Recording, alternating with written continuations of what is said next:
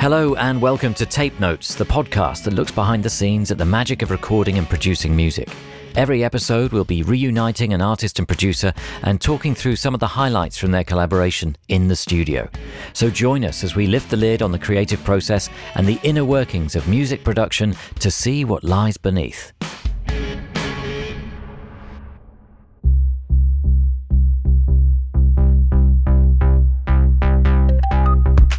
Hello, I'm John Kennedy, and joining me for this episode of Tape Notes is Floating Points to talk about how he recorded and produced the album Crush.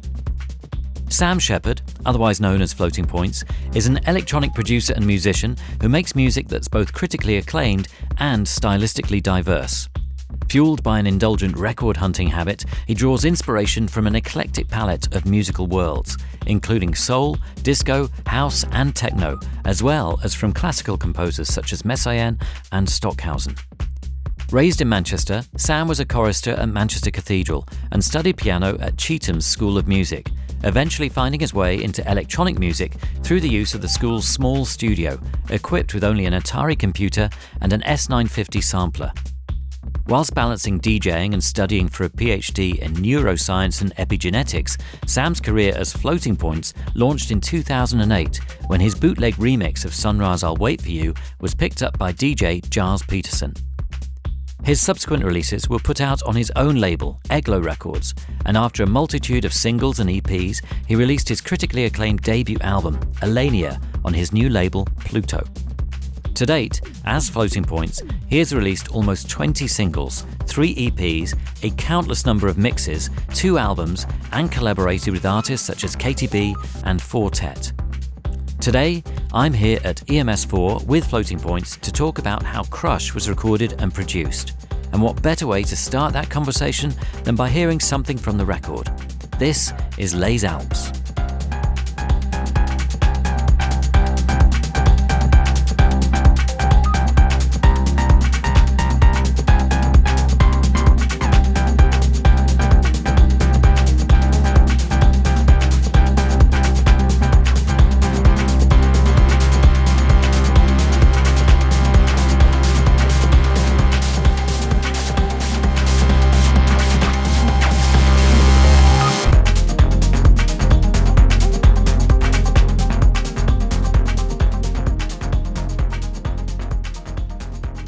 It is Les Alps by Floating Points from the album Crush, and I'm very pleased to say that I can clarify the pronunciation of that song because Floating Points Sam Shepard is here. So Sam, what do you say? So it's spelt like Alps but with an X instead of an S on the end. Yeah, I mean that's probably how you'd say it. It's a made up word. It's the file name I gave the track when I started it, and so it's kind of one of those, just like Anna Sick module on the record. Tune titles that I'm not entirely proud of, but they just kind of stick. Right.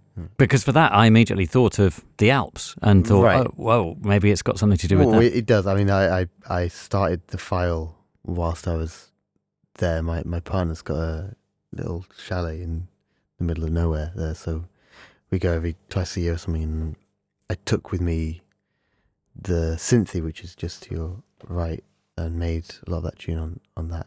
Wow. And then actually came back to London and deleted all of that and then replaced it with the ARP 2600. Right.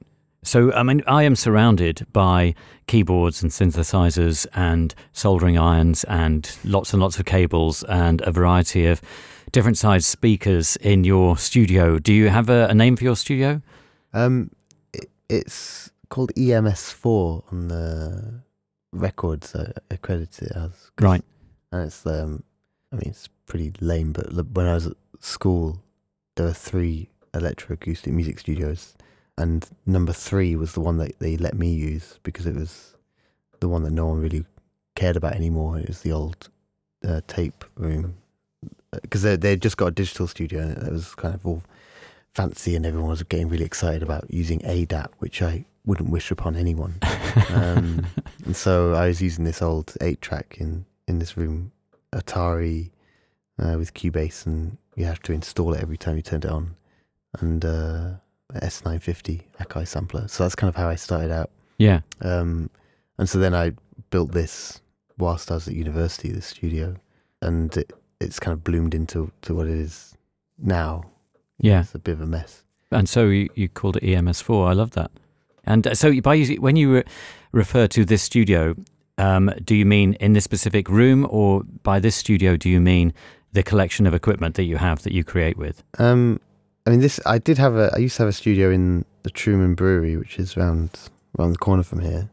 And I only got that because, my studio's in my bedroom when I was living as a student in King's Cross.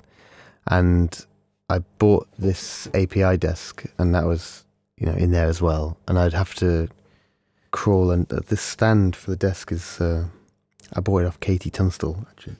And I had to crawl underneath it to get into bed. And I remember when I went to check out the stand, I was checking underneath. I was like, well, is there enough space for me to crawl? Because it was on, originally when I got it was on like these weird trestle things. Right. I mean, I guess it's about 2 feet wide. Is it 3 feet wide? Yeah. And 2 feet high? So there'd be a tiny little gap to crawl through to get to your bed. Yeah. Amazing. And so, I mean, it was a very strange situation, but I had this, I mean, this is quite a professional desk, I think, and when I was maybe 22 when I bought it or something, and I had a student loan, and I took out an absolutely crazy bank loan to get it, and I felt a little stupid at the time, but actually it's been a very good idea. I think my mixers have become a lot better. It's just so easy to use. Right. So that's a recording desk. Yeah, and I had it fully loaded with EQs. I was previously using a lot of API EQs. There's a studio up in Dollis Hill called Fish Factory Studios. I was using it quite a lot. They had an API Vision there. And so I knew that I wanted the sound of this desk. I like the 512C preamp. And I think it was relatively new, to market. I think the serial number of this one's less than 100 or something, and so it's like quite an early one. And I had a lot of trouble with it when I first got it, and because I wasn't a professional studio, I wasn't getting much support from API, and they've gotten better helping me now. But yeah, early on when I got it, it was a nightmare. It was like 6 months. It was just mono. But you still managed to use it and create things with it. Yeah, I mean, I remember there's this remix I did of a record by Daedalus or something. Right. That's on Ninja Tune. And that was the first thing I think I mixed on it. And I just remember being so stoked at how good that sounded. Because I don't know what I'm doing. And I really, really don't know what I'm doing. I just know what I like the sound of. And, a compressor, I don't know what a compressor does, but, well, I do, but I think, I just basically think, I need some control over the dynamics here. I turn it on, put the sound through it, turn the knobs until it sounds better, and then A, B it on, off, bypass, and it's like, oh yeah, that's better. It's usually louder. That's what happens. So it's a kind of trial and error and user experience. Yeah, exactly.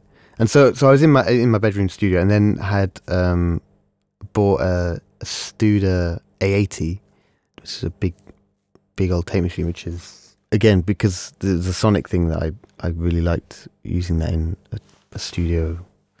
And then that arrived and it wouldn't fit through the door of my house. And I messed it up totally. And so... What, trying to get it in the building? Yeah. Right. So it was literally sitting on the street in King's Cross with a tarpaulin over it for about a week.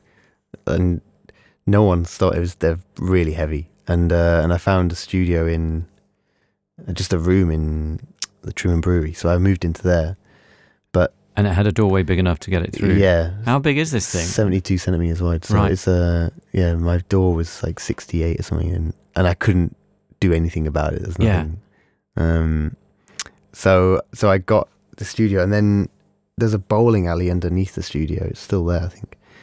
And their power went out for a long time, and they had to get a diesel generator, and they put the diesel generator in the sort of void that was underneath my studio. So the studio is basically perpetually rumbling. And there's that. It's funny because I've got a few vocal takes of Fatima from back then, and you can kind of hear the diesel generator in the background of the vocals.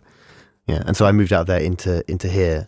And how long ago was that then? It'd be like 7 or 8 years ago. Yeah. Yeah. So, I mean, this is a fascinating space because it's surprisingly big, isn't it? And you've got an awful lot of equipment here that must have taken years and years to build up. I mean, and that's the other interesting thing because in preparing for this edition of Tape Notes, I was thinking, now, what kind of language am I going to use to discuss this stuff with Sam? Because in some ways, I mean, I'm a non-musician, so one of the reasons why I love talking to musicians is to, unravel the mystery that has me in awe. And it seems to be another layer of mystery around what you do as Floating Points, Sam, because obviously you are a musician, but you also use technology in a big way. Yeah. And it's going to be really interesting to find out how you make that work. Well, I probably don't use it properly, that's for sure.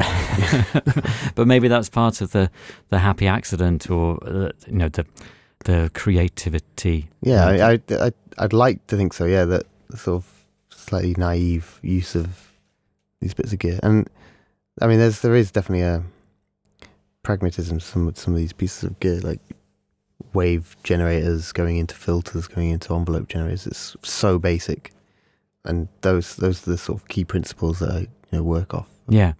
So, I mean, we're going to listen to a few pieces of music and unravel them a little bit. So the first one, and we've just heard Les Alpes, but first one we're going to look at more closely is Last Bloom.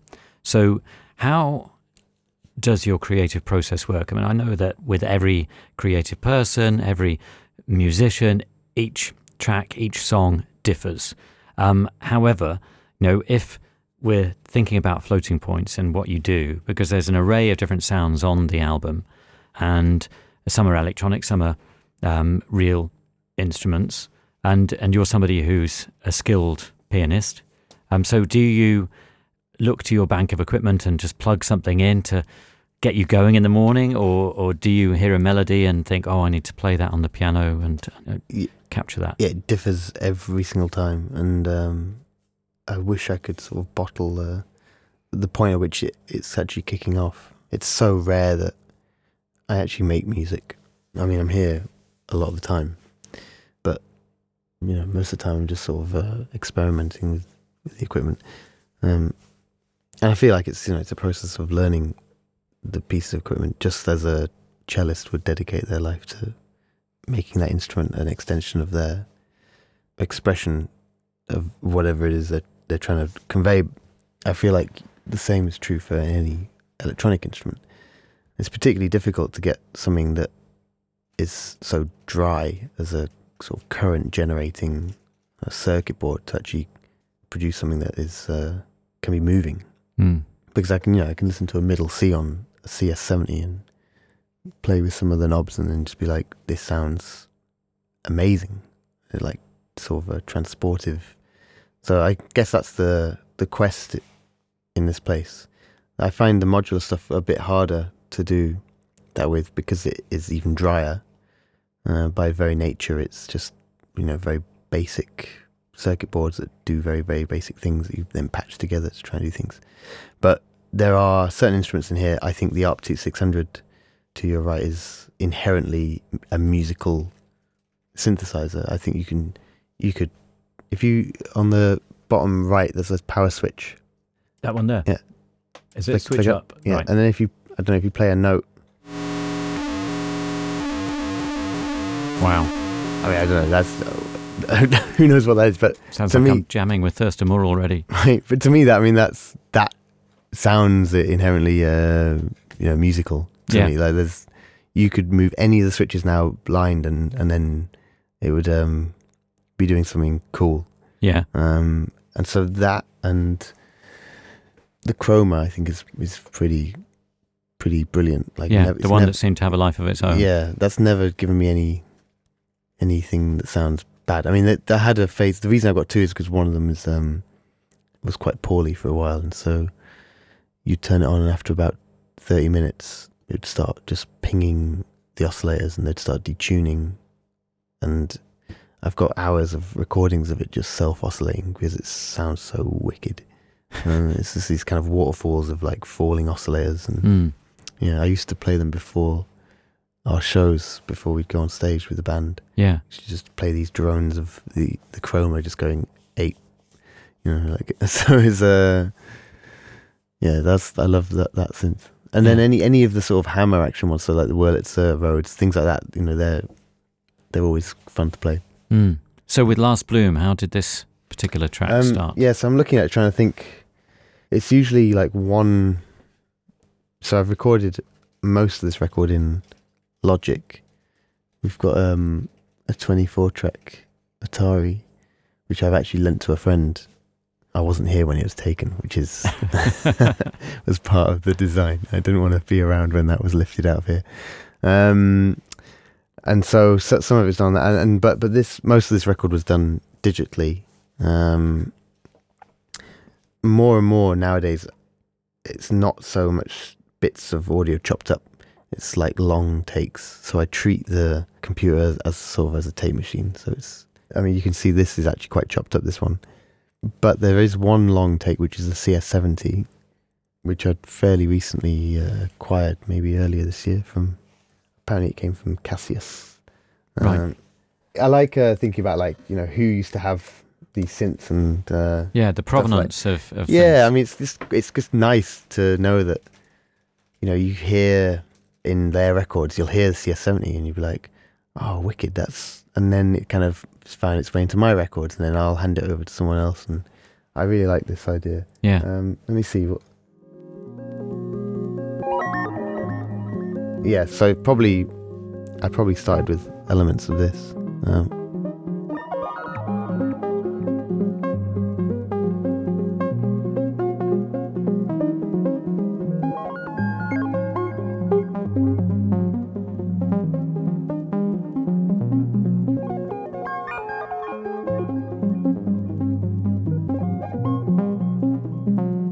So this would be you just creating sounds at random? Or?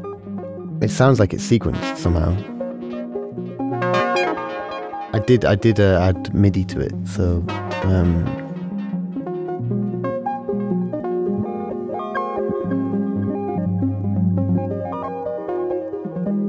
and so I think it's probably sequenced a pattern, but then there's something about this instrument that it has these switches here called feet, which is harks back to the organ pipe length, and so it's 16, 8, 5 1/3, 4, and so you can go not only jump up octaves, but you can jump up fifths as well.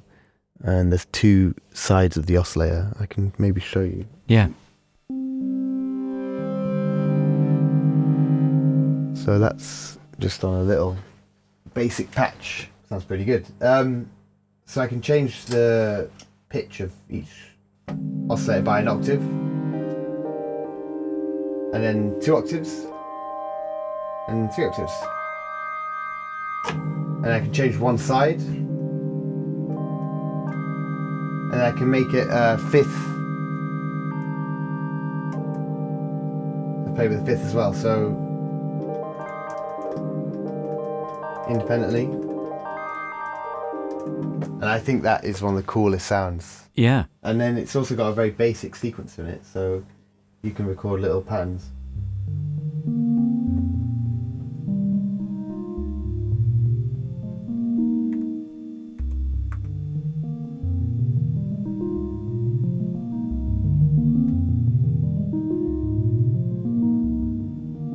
Right, so what I've just watched you do is play the keyboard, and then you created your sequence with that. And then, so you would do that and then continue to fiddle with it.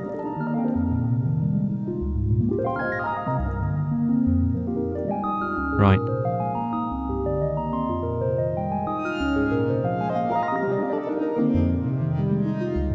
So all the time you'd be recording that? Yeah. And playing, really? Yeah. Improvising? Yeah. And you'd carry on doing that until you got bored, I presume? Yeah, Or... and you can play on top of it.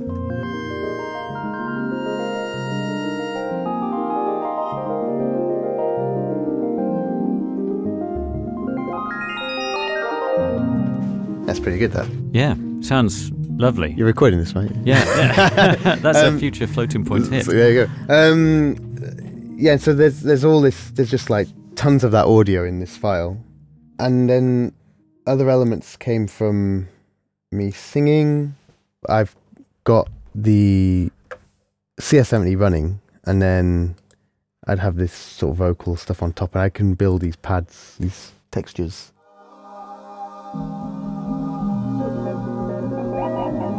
And the bass line is from the Chroma.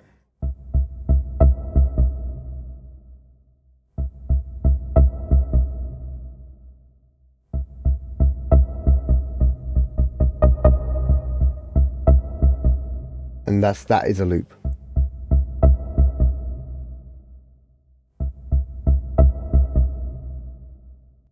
And then all the Buchla stuff.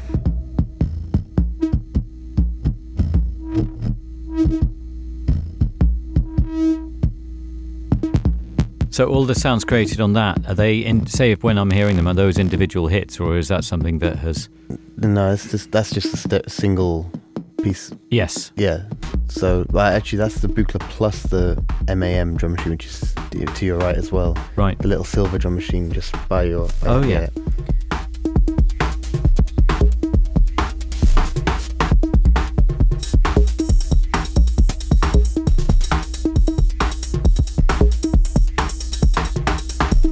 I think that's maybe from the UK, that thing, and that features a lot on this record. So I really like the combination of Buchla and that thing. And I really like the combination of Buchla with real drums. And so Elenia was Buchla with real drums, and this album's been a bit more Buchla with MAM. Right. And so, I've used the Buchla system for 10 years or so. And, every year I'm buying more and more modules for it, because I find that I just kind of know it well now. And so, I use that on a daily basis. Yeah. And when you're exploring these sounds, what are you looking for? What are you striving for? So with Last Bloom, if you started with the CS70 and then combined that with some bass from the Chroma and your voice harmonies, are you searching for a particular emotional connection or a particular direction for a track? Sometimes not. I mean, there's definitely tracks on the album that are entirely premeditated and inspired by a story or something. Sometimes a track can lead itself. And I think this is an example of that. Yeah. This started off as just that sort of background pad and the vocal, and I was playing with the Buchla stuff, and I think it's only until the melody that it kind of started to come together. Yeah. It's like, oh, this could be a piece of music. Right. So the melodies from the Chroma. Yeah, so to go back to the Buchla stuff, so it sounds pretty cool.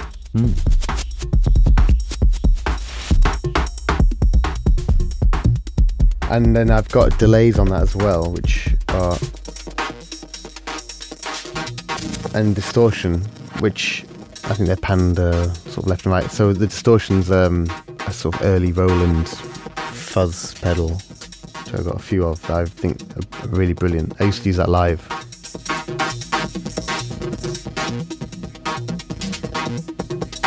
And then a time modulator, Marshall time modulator in the other channel, and that's I got that one from Martin Hannett. Right. Joy Division producer. Yeah. I think I understand that Joy Division called it the time waster because they're notoriously difficult to use. Right. I still don't know what it's doing. Yeah. But I love using that. And so, altogether, the Buchla.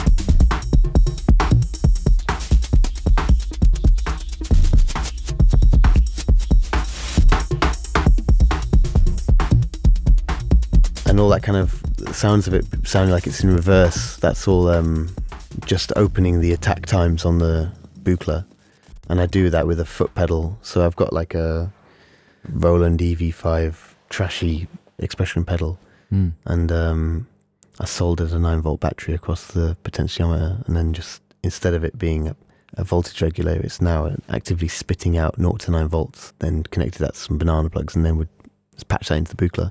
Right. And then, we just would then create a network of modulation all around the Buchla. And then the far module in the system there that's got loads of LEDs on it is a matrix router, so you can patch in one input and have that go to lots of outputs.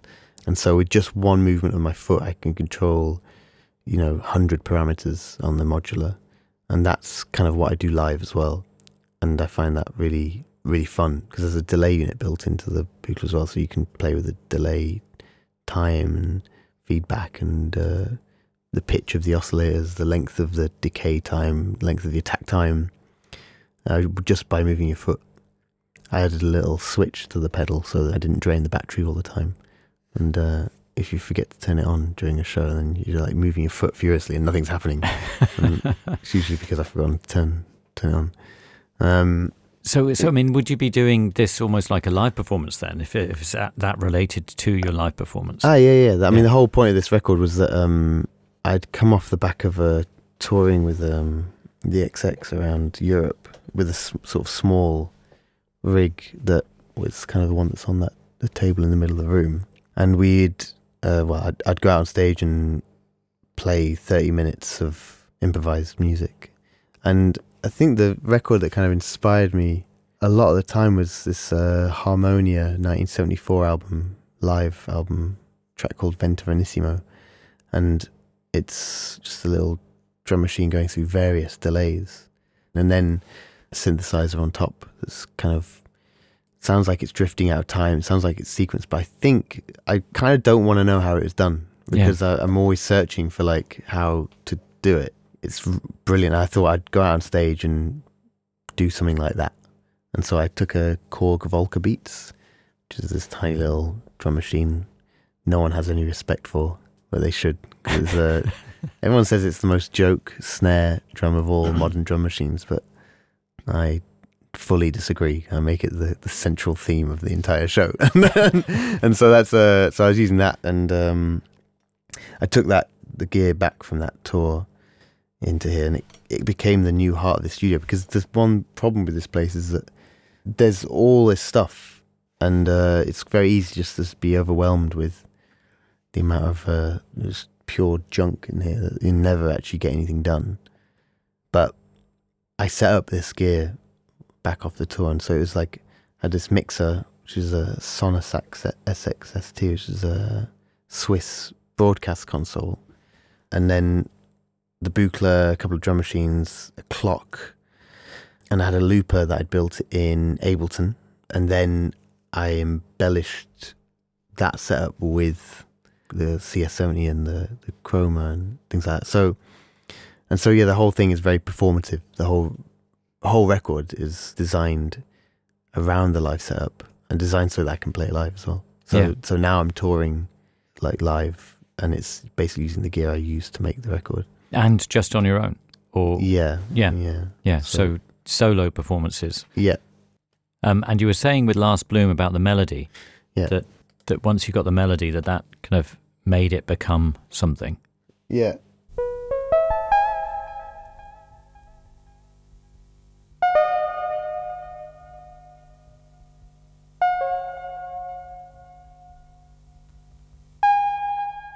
Yeah, so when I came off that tour, I then had like a year here where, I thought I was trying to make a record, but actually I wasn't doing anything. And I was just messing around with all this equipment, and I spent a lot of time with the Chroma because I knew that I loved the sound of it. And one day wiped the memory from it. And I mean, it was accidental. Right. Told you I don't know what I'm doing. And then spent a really good opportunity to basically start from scratch. And then I wrote my own presets. So there's 200 presets on it, which are now all mine, and I'm incredibly happy with. And so that sound was one of the presets. And I've modded them with polyphonic aftertouch, so you can massage keys independently of each other and modulate the behavior of the sound of each individual oscillator, each individual key, which is very powerful. So this patch here depends on how you can make it the note bend by basically pressing the key harder. It's a really nice action playing the Chroma itself. So that's this sound, where you hear it's bend a bit.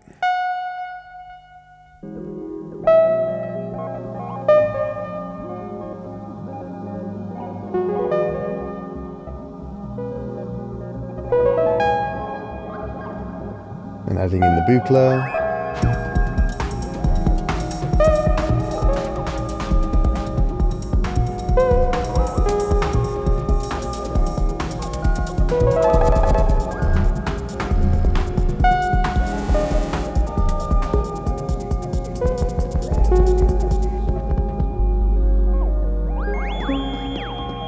That's pretty much the whole track. And when you make those decisions about when to drop out the beat and things like that, is that purely in the moment, or sometimes? Yeah. Yeah. I mean, especially with this record, because it's all using the Sonosax world. I was throwing fades up and down, and I'm using the direct outs of each fader to feed the recorder. Yeah, I mean, and a lot of the time I wasn't using Dante. I was using. I've got this Sound Devices recorder that just, you just plug in a thing and just hit record and it just goes. Yeah. Good for someone like me. So yeah, it's a lot more sort of rough and ready sort of recordings of this. And so, I mean, would you make a few passes at capturing Last Bloom? Yeah, with this one. I mean, I played the melody as one take and I think did it right the first time, so I was kind of happy with it. Right. I just did it the way I liked it, and that's the thing with this record, a lot of prep, and then when it came to actually just sort of playing it, I did the whole record very quickly, 5 weeks or something, so it was so performative, the actual process of recording it. The process of like conceiving of the whole idea for it probably took a lot longer, because I was making the sounds and trying to organise myself in my head. And it's amazing because it seems very labour intensive in many ways, because you're kind of in effect creating instruments for yourself to use, aren't you? Yeah, exactly. Nobody else in the world has these particular versions of these instruments that you're creating in terms of the sounds that run through them. Right. Yeah. I mean, that's exactly right. I mean, the Chroma, there's a forum, Chroma forum, which I'm an active member of. All 6 of us talk about the synth, and in fact, Tim wrote this iPad app that can control every aspect of the synth, and that's made it very, very fast to program the thing, because it's typically very, very difficult to menu dive. You have to have the manual open the whole time, because it's it'd be like parameter 14 is like changes the routing of all the oscillators and things like this, and you don't know what that is. You need to look at the manual for reference. I mean, no one would memorize that. Yeah. So this iPad thing's helped a lot, and the iPad can even store memories and can fade between presets, which is incredibly cool. And I can randomize like a lot of the elements of these synthesizers. I remember there's a Logic synth that you can hit randomize, and just randomize all the sort of parameters, and I used to create loads of wicked sounds on that. Yeah, and there's no design in there, and just keep hitting randomize until you get something that sounds good. Yeah. Yeah, I'm into that as well. I still use all the Logic stuff. Like the bass line of this is probably ES1, I don't know. EFM one, 20 years old, this synth or something, I don't know. It's like early VST. I like this because I've got all these synths here that are famous for their bass, and I still use the Logic inbuilt one. So that was Last Bloom. I mean, should we have a blast of Last Bloom in its finished state? Because we've been listening to it in various different states. Just are you able to give us that? Yeah, let's play selection? it. Yeah, let's have a quick blast of that.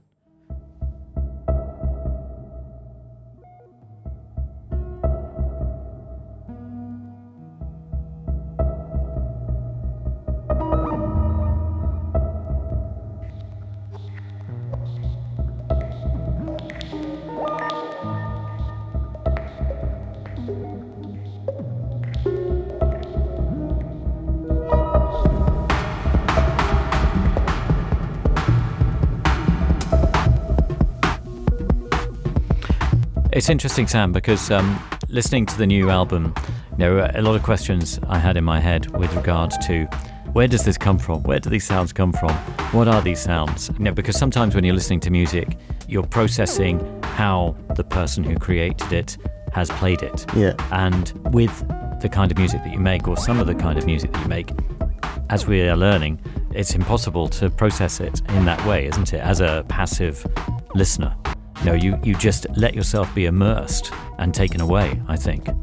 That's very kind of you to say. I mean, I spend a lot of time here, and I maybe, by doing this, I'm ruining the mystique of that. But I don't know. But I feel like I'm not. I mean, like just now, like the portamento on the CS70, it's like I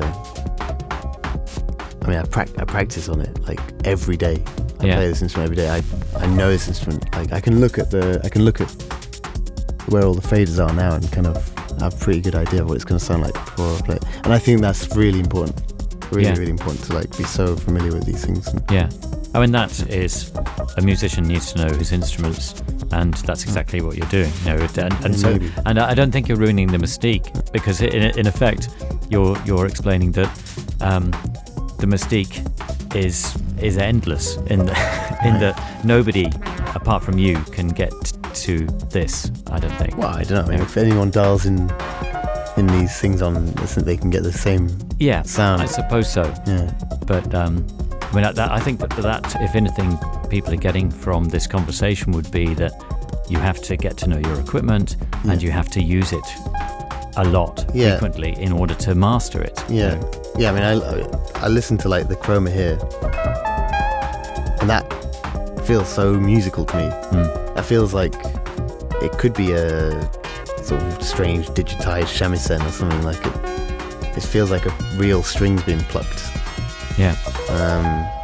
I'm really interested in making. When I listen to musicians, I want to, if I see a cellist embodying a cello, I want to hear into their soul. And I feel like it's fairly easy, however ropey you are as a cellist, because you're physically connected to that object, and but with a synthesizer it's a lot harder, because you're behind all these circuits, and so I long for electronic music where you hear beyond the instrument into the soul of the performer. Yeah. And that's something that that's my entire search, my entire practice is that. So sure, I mean, someone could probably dial in this sound, but you have to play with the modulation whilst you're playing it in order to, I guess, convey the soul of the instrument. Yeah, fascinating. So we're going to move on to another track, to Anasic Modular. And now this, you were telling us earlier about making up titles for your pieces and how kind of random it can be. So where does Anasic Modular come from? You can imagine Anna wasn't very well. Anna is she's one half of the Hamel Industries group that do all my visual stuff. They made the video for Last Bloom. They tour with me. Yeah. And we're in a hotel in Sydney, Melbourne, or something like this. And she was sick, and we had like a day off, and I was just set up my Buchla, and I think maybe I'd taken some chicken soup to her. I was like, you get better, Al. And then so I opened a new file, and there you go, Anasic Modular. That's kind of how it started. And and does she know this now? She does, yeah. She's like, fine. Yeah, no, it's great. Yeah. I mean, it's fascinating, isn't it? Because in the world of electronic music, and we look at track titles, from the last 20, 30 years, particularly in the world of, say, Aphex Twin, and you look at titles and you wonder, what does that mean? Right. So it's really nice to hear the human story behind Anasic Modular, I think. Yeah, I mean, I saw his new record's got this, like T69 something release, something like that, and the Sound Devices recorder that I use here adds a capital T and then a number, so it's like T75, and then you give it a title. And so I've got hundreds and hundreds, thousands of files on my computer called T69 blah, blah, blah, something. And it's funny, when I saw that, I was like, it's obviously using that piece of equipment. Yeah. Well, I mean, who knows? But I imagine his titling is also just what you call it in the moment. And I mean, there's certain pieces on the record, Sea Watch and things like this, that actually I went in to write, and that was like, this is what I'm writing about. But often, you just open a new session and you start making music, and you hit save at some point because it's starting to get cool, and you better call it something, and you can't call it QWERTY all the time because you've done that 300 times already. So Anna's sick, and it's the modular synthesizer. So that stuff, and it sometimes sticks, you know. And it's funny because there's other titles on the record haven't stuck, you know. So I've got a code name for them, and then there's the release name. Right. But then when we discuss it with, like, when we're doing the show and with Anna and the Hamel Industries lot, we call it the code names, right, the file names. And it's very difficult when, especially in interviews, when someone's like, you know, let's talk about Bias, and I'm like, what the hell are you talking about? I don't know which track that is. Yeah. And that happens a lot. Yeah. Right. This one's like, so I'd record all the shows I'd do, and then part of the audio from this came from a live show I did in Amsterdam at Dekmantel Festival, and it was one of the solo shows I was doing, and I went a little off piste because I mean I can kind of do anything with the setup I've got. I can sort of stick to a strict menu of tracks, or I can completely improvise the whole thing, and so this track was born out of an improvisation at Dekmantel.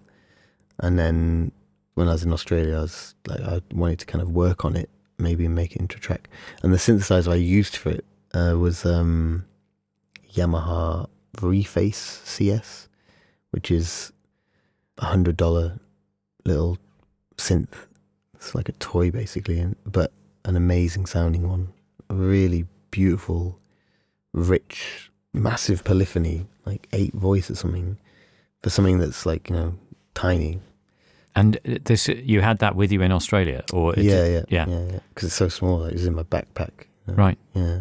I mean, I was touring live in Australia, so I had all my gear, but I don't generally set it all up in hotel rooms. It's annoying. Well, presumably it's probably in a case waiting to get to the next. Yeah, exactly. date. But I would tour. Yeah, so we had all the sort of flight cases. Everything was kind of, I think, was being freighted around or whatever, and I kept a few bits and bobs with me, like a bit of the Buchla system would stay with me, and because I like to mess with it. And so yeah, this one, maybe I'll try and load it up. If you give me a few hours.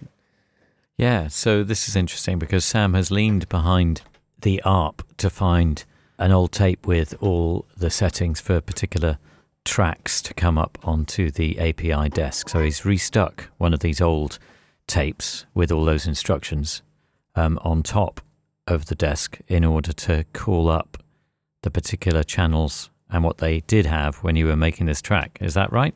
I am so proud of myself that I've kept this. That is really clever, because often, you know, you see these in studio walls, as you've got some of you kind of taped to the wall, and often, you know, you think, well, that was that session, that is done, and that can go in the bin.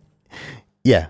I mean, I think it's useful to keep them for if you need to go back and stem things out for whatever radio edit or whatever you need to do, but I've not found a masking tape that has the stickiness that to stay on a wall for very long. Right. So these scribble strip, I mean, there used to be hundreds of them, and this one still exists. And so let me see if it's actually. So this is the scribble strip for Anasic Modular.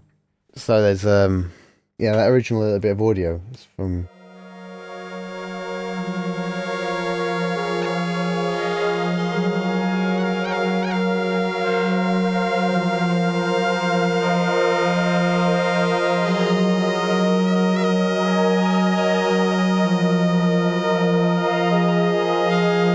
So this is you performing live in Amsterdam? Yeah, this is live from Amsterdam, yeah. So you were particularly happy with this? I like this. I mean, this is all from that Yamaha keyboard. And I think if you see this keyboard, you're like, no way that can do that. So the next stage was you're sitting in this hotel room in Melbourne, Australia, with this extra day because Anna's sick. Yeah. And you go back to that recording of you performing with the Yamaha. Yeah. And basically made a wicked beat that, I mean, this beat is sick.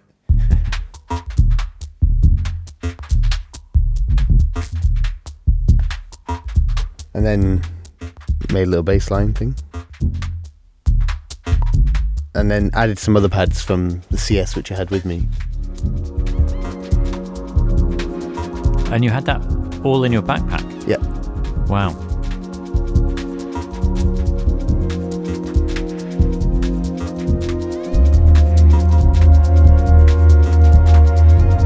And the bass line's just another embarrassing inbuilt, ES1 Logic.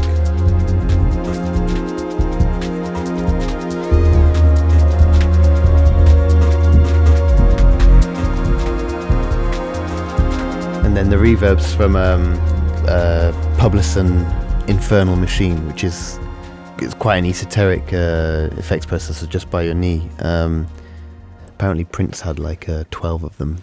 I think they were frighteningly expensive back in the day because of the 1980s, very early digital.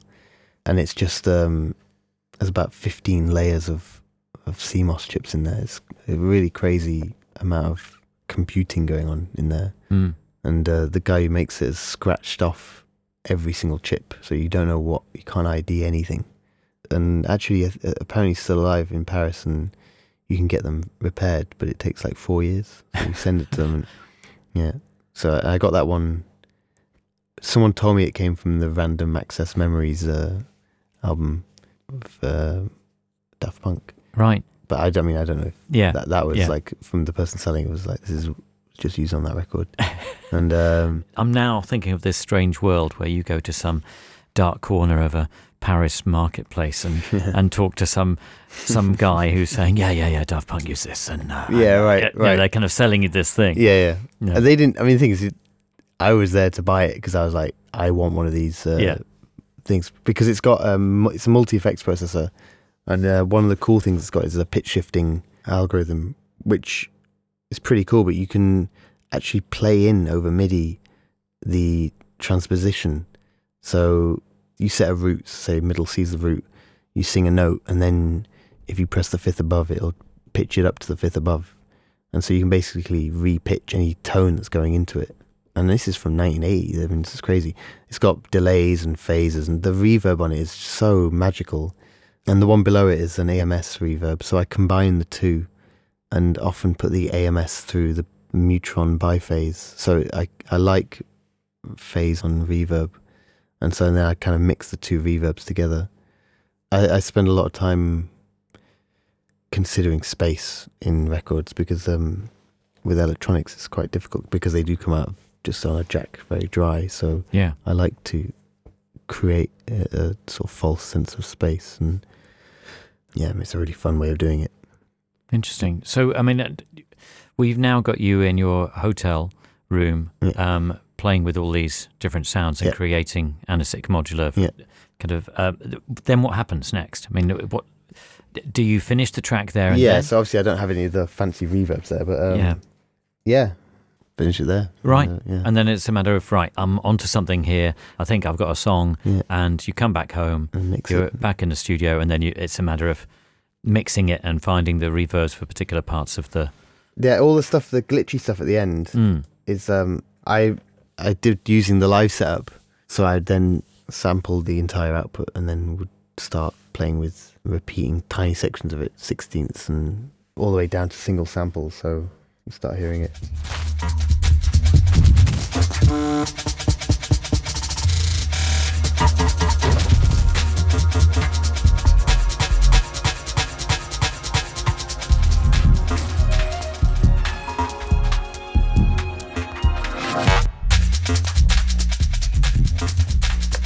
Yeah, I did that once I got back here.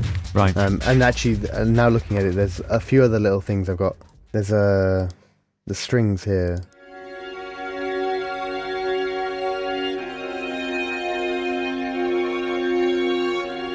And are those real strings then? Yeah. That's, right. A bunch of friends that... Yeah. But I mean, it's really interesting within this track, because there are moments when you think, yes, those must be strings.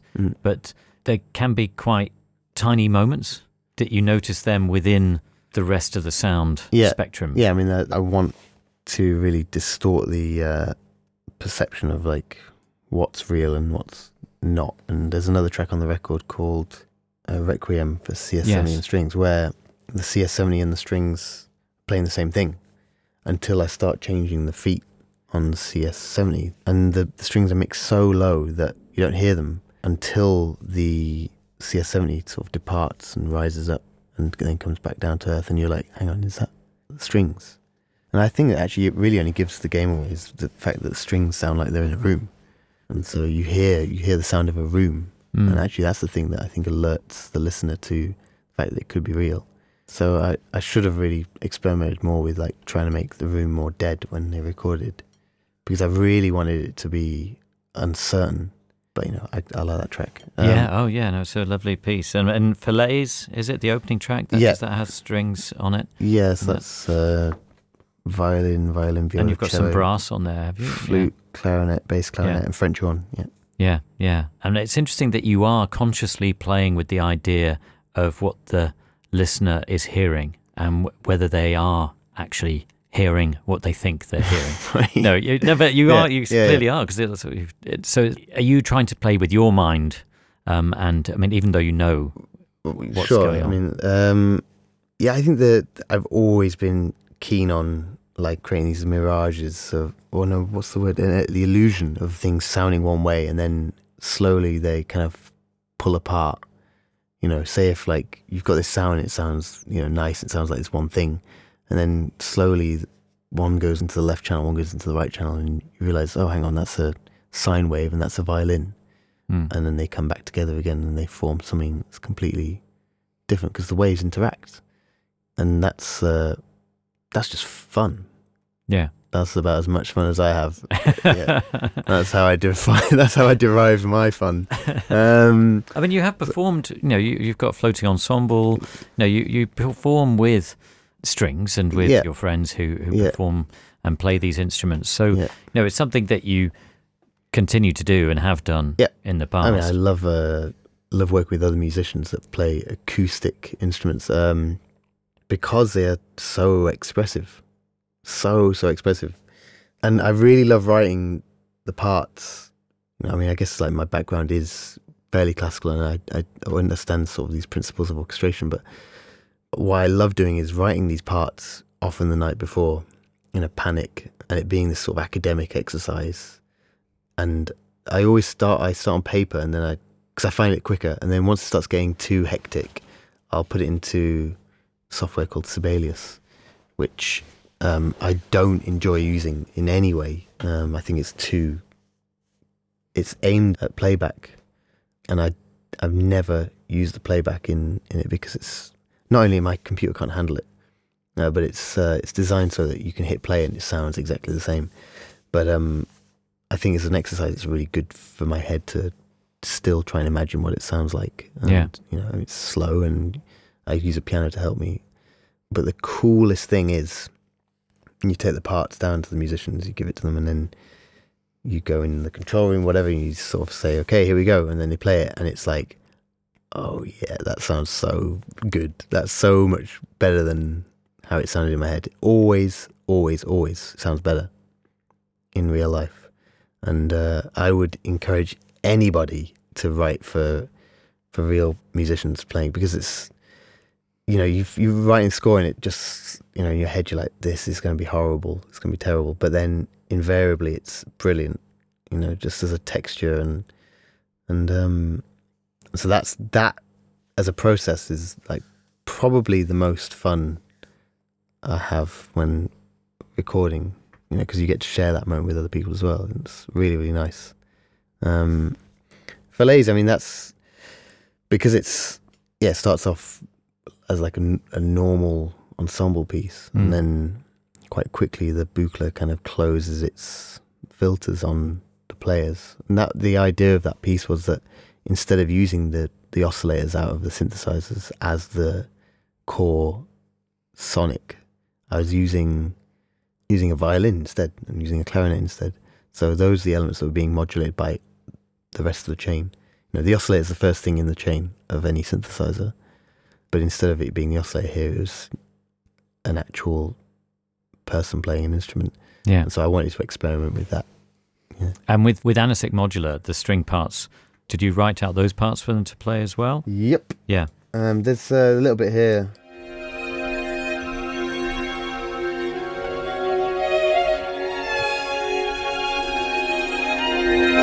I mean, it is fascinating because Played so with much us. of what you've been showing us today is kind of improvised and coming up with something and then reacting to that and moving on and taking that with you. Yeah. And yet there's another part of your brain that is also thinking about notating music and translating your ideas in that way in order for other people to perform them for you. Yeah. So the two things are kind of going side by side, and you clearly love both. Yeah. No. I mean, it's I have a lot of fun.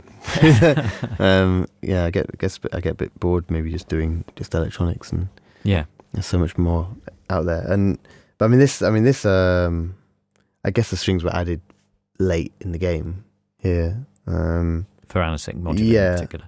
And the little line just there at the end was played. I quite like recording things in reverse, so I'll write it out the way I want to hear it.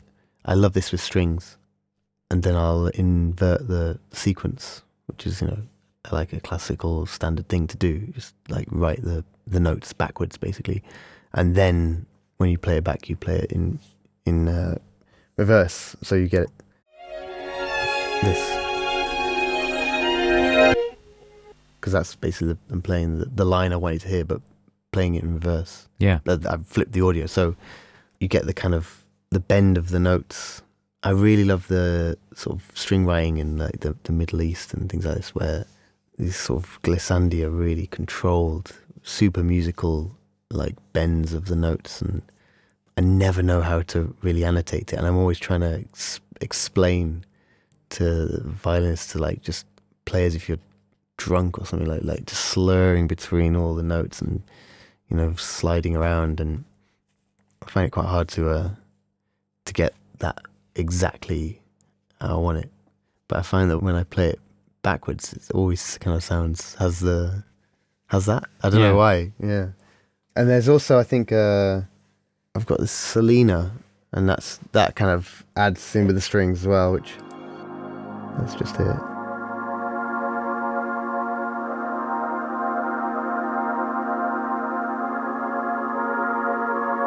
I love the Selena. So that isn't the ARP Selena, that's the original Selena string ensemble, which has got extra filters and extra voices on it.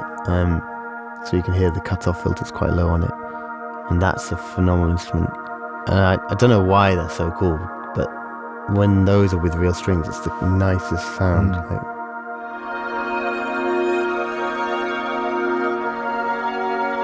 Yeah, and then I think there's some of my voice in there as well, probably.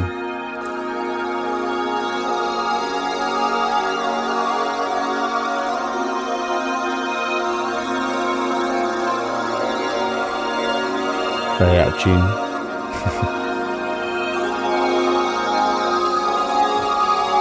And that's going through an MXR flanger as well.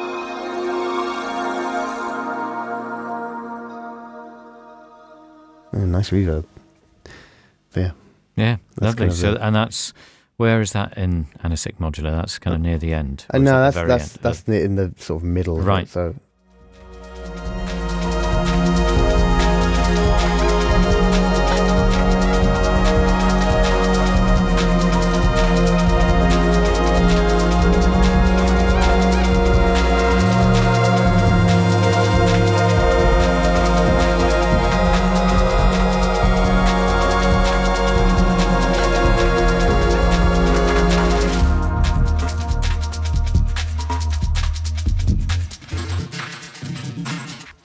The time modulator, just on the drums. Yeah, so many different elements to something that in a way started with an improvisation. Yeah, exactly. Yeah, fascinating. Yeah, so it started with improvisation, then I kind of embellished that in a hotel in Melbourne or somewhere in Australia, and then came back here and recorded the strings and Selena and yeah, did all those kind of the little bits of the mix there where like. Here. I really, really, really, really like the way that I rode the drums in on a fader, just there where it kind of the drums switch into the time modulator, and then they come out, and I just press the faders up on the desk again and record that in. So where is it? I'll turn the reverb down so it's a bit more obvious.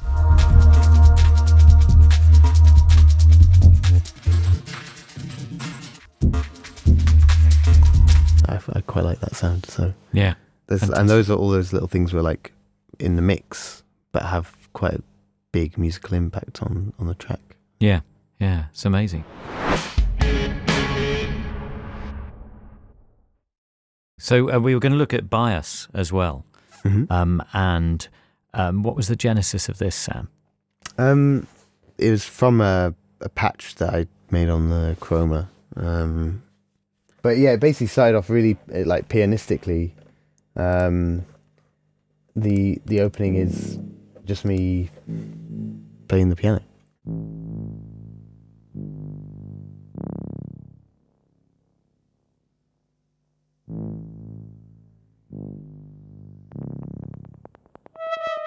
So yeah, that sound there, the instrument is of the top line and the bass line is just one patch that I was just playing on the piano. So the whole thing is just played. Yeah. I think I was playing probably to a click, and then the clicking is from an Oberheim OB8, which is this blue one here. Which it has like a really tight envelope generator, so you can get these quite nice clicks on it. Which now you hear turning into an arpeggio. Yeah.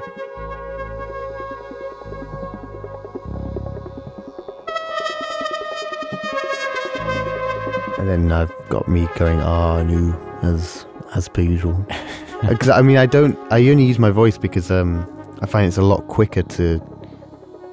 If I want to get a certain texture, I can do it really quickly with my voice, like pads and things like that, rather than using a synthesizer and try and figure it out. I can often get, I can balance how much top end and stuff I can have in my voice, and intonation is the only problem then.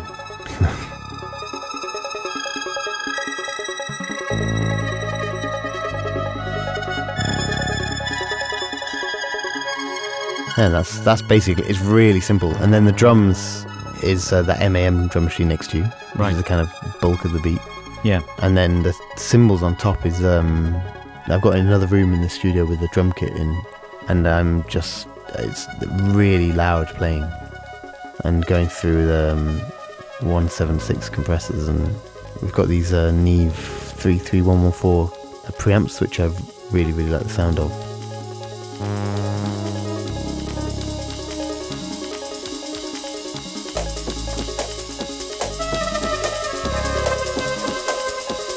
And then because it has this kind of moody beginning for a couple of minutes really, and then the beat kicks in and then it goes off. Yeah. But you just carry on doing that over the beat. I mean, yeah, so the melody carries on, till they hear, and then the bass line just takes over from it, and it cuts down to absolute zero silence here.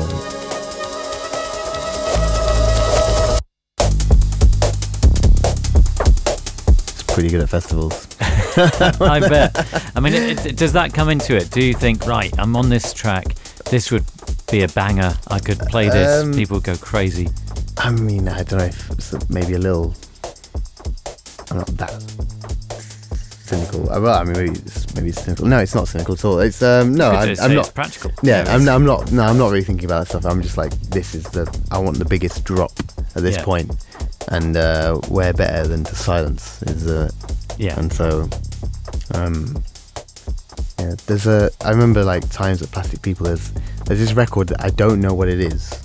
Again, I don't want to know what it is because it's this mythical record in my head. I think it's a Carl Gregg record, but it's this track that just builds up, and this pad, the most beautiful sounding pad sound I've ever heard in my life, and it's growing and growing and growing and growing, and then it just cut off to nothing.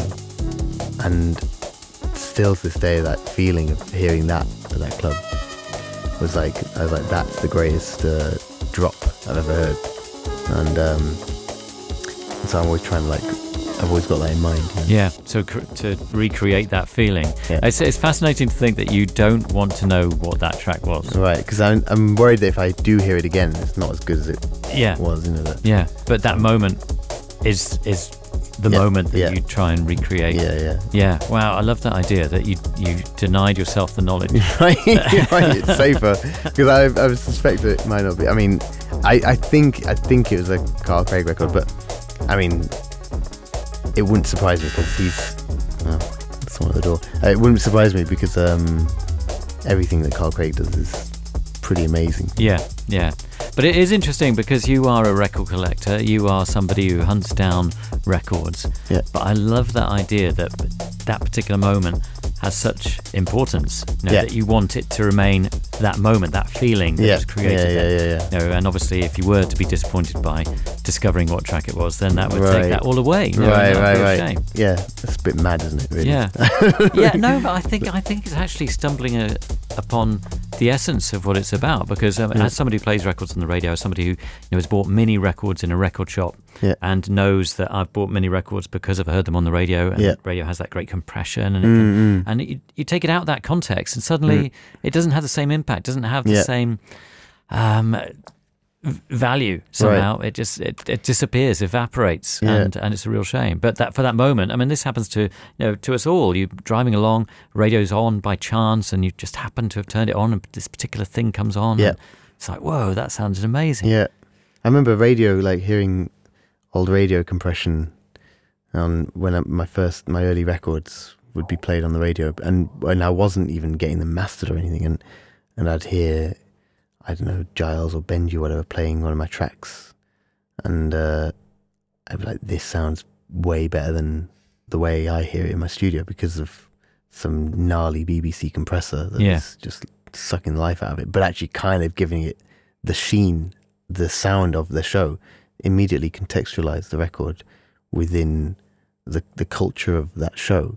And that was quite amazing for me, because even though sonically I think the BBC compressors are overkill, especially on Radio 1, but hearing it through it gave it that the sound that makes it sound like it's part of the culture of Radio 1, and that was like suddenly like, wow, I'm part of this now. That was quite a cool feeling. Yeah. So I used to then rip my tunes off the radio and then listen back to them as radio rips rather than listening to them as the original files. Yeah, because they sounded better. Because and they sounded like they were part of a community of records that were getting played.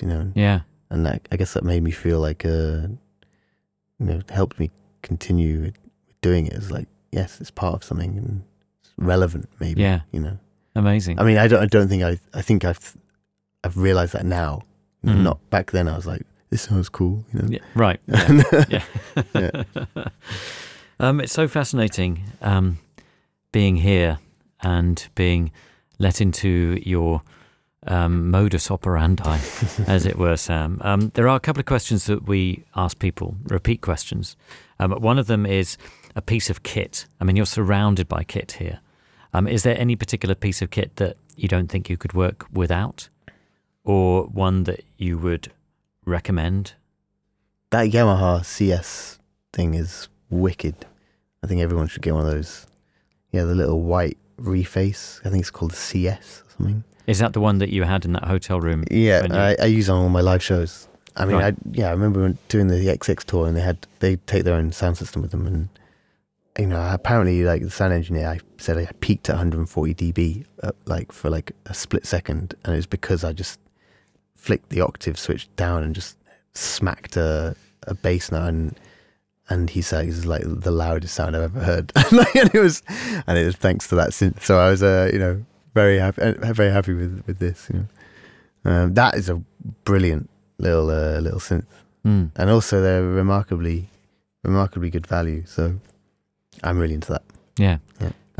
Have you had a piece of advice that has nurtured you or been really useful to you on this journey so far?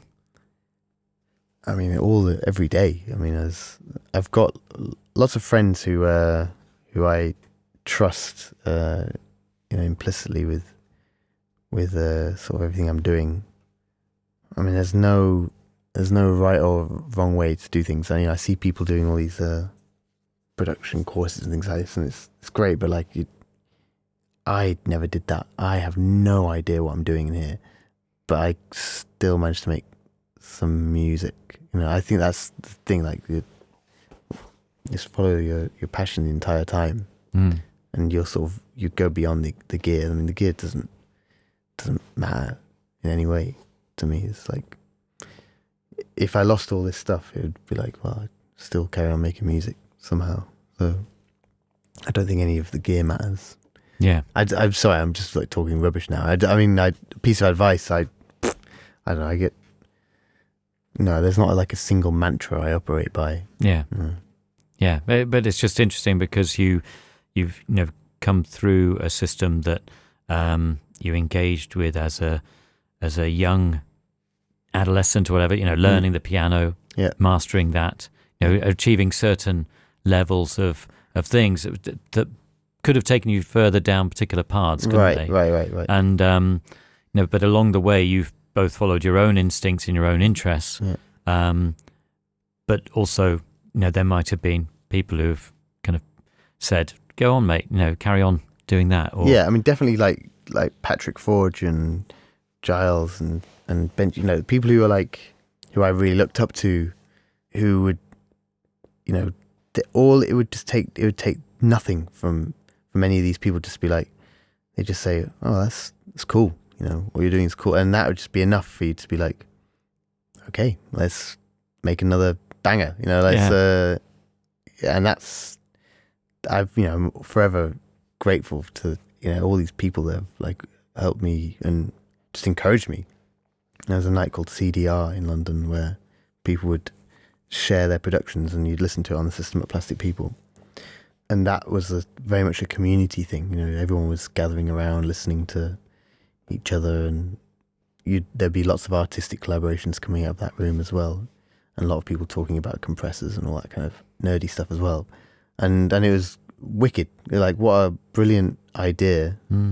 And so, a lot of my music was born out of the encouragement from those sessions as well, from my friends and colleagues in music making, just being like, yeah, that sounds great. Maybe turn the bass down a bit, Yeah. I still get that every day. Yeah, poor old Matt Colton, he's just like, yeah, because we mastered a lot of this record, because we bounced some of it to tape, and he was like, I've not got enough switches on the bass roll off. I've taken you down to 9. You need to, I've got a sub now, so everything's all right. David Drench was just like, get a sub, stop messing around, get a sub. And yeah, Wrench is a good guru of mine, and Kieran Forte and Caribou Dan, we talk, a daily basis about, checking each other's mixes out and yeah, tech stuff, tech talk. But yeah, not so much. I feel like, yeah, we never really. I'd never talked to them about what compressor. We don't talk about that stuff. Or maybe with David, but I enjoy it on a level. But then I don't really care. I mean, I use the Logic inbuilt compressor. You don't need any fancy plugins. I mean, I've got a few fancy plugins, but just Logic. It does everything. Yeah, it's got a compressor, it's got a limiter, it's got gates, EQs. It's it's about how you use these tools. They all do the same thing ultimately. Yeah, I do like the idea though that you do have these daily conversations.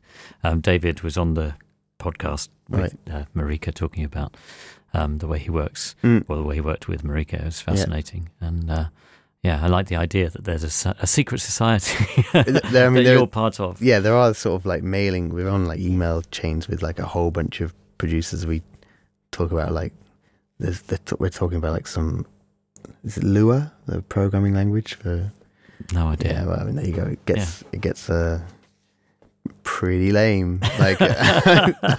We talk about some pretty cool stuff on there. Yeah. Sam, thanks so much for allowing us into your world. Yeah, thanks for coming down. It's been fascinating. We're going to play one more piece of music from Crush. We could play something that we haven't played yet, but we've alluded to. So maybe we could end with Falaise, which is the opening track on the album, which gives an illustration of the classical dimensions of the album, maybe. Do you think that's a good idea? Because we did talk about it a little bit. I just thought, for those who haven't. If you want to punish your listeners, go for it. Yeah, do it. Go for it. We want to punish in a beautiful way. So this is Falaise. This is the last today from Sam, but it's also the opening track from Floating Point's new album, Crush.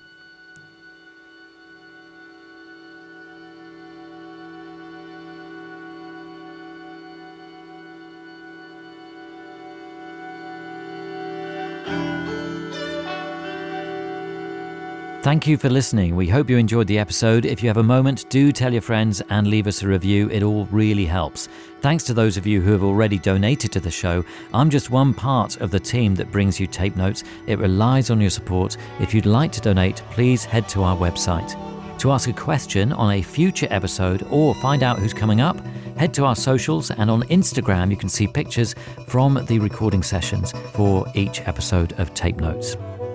Thank you for listening. Until next time, goodbye.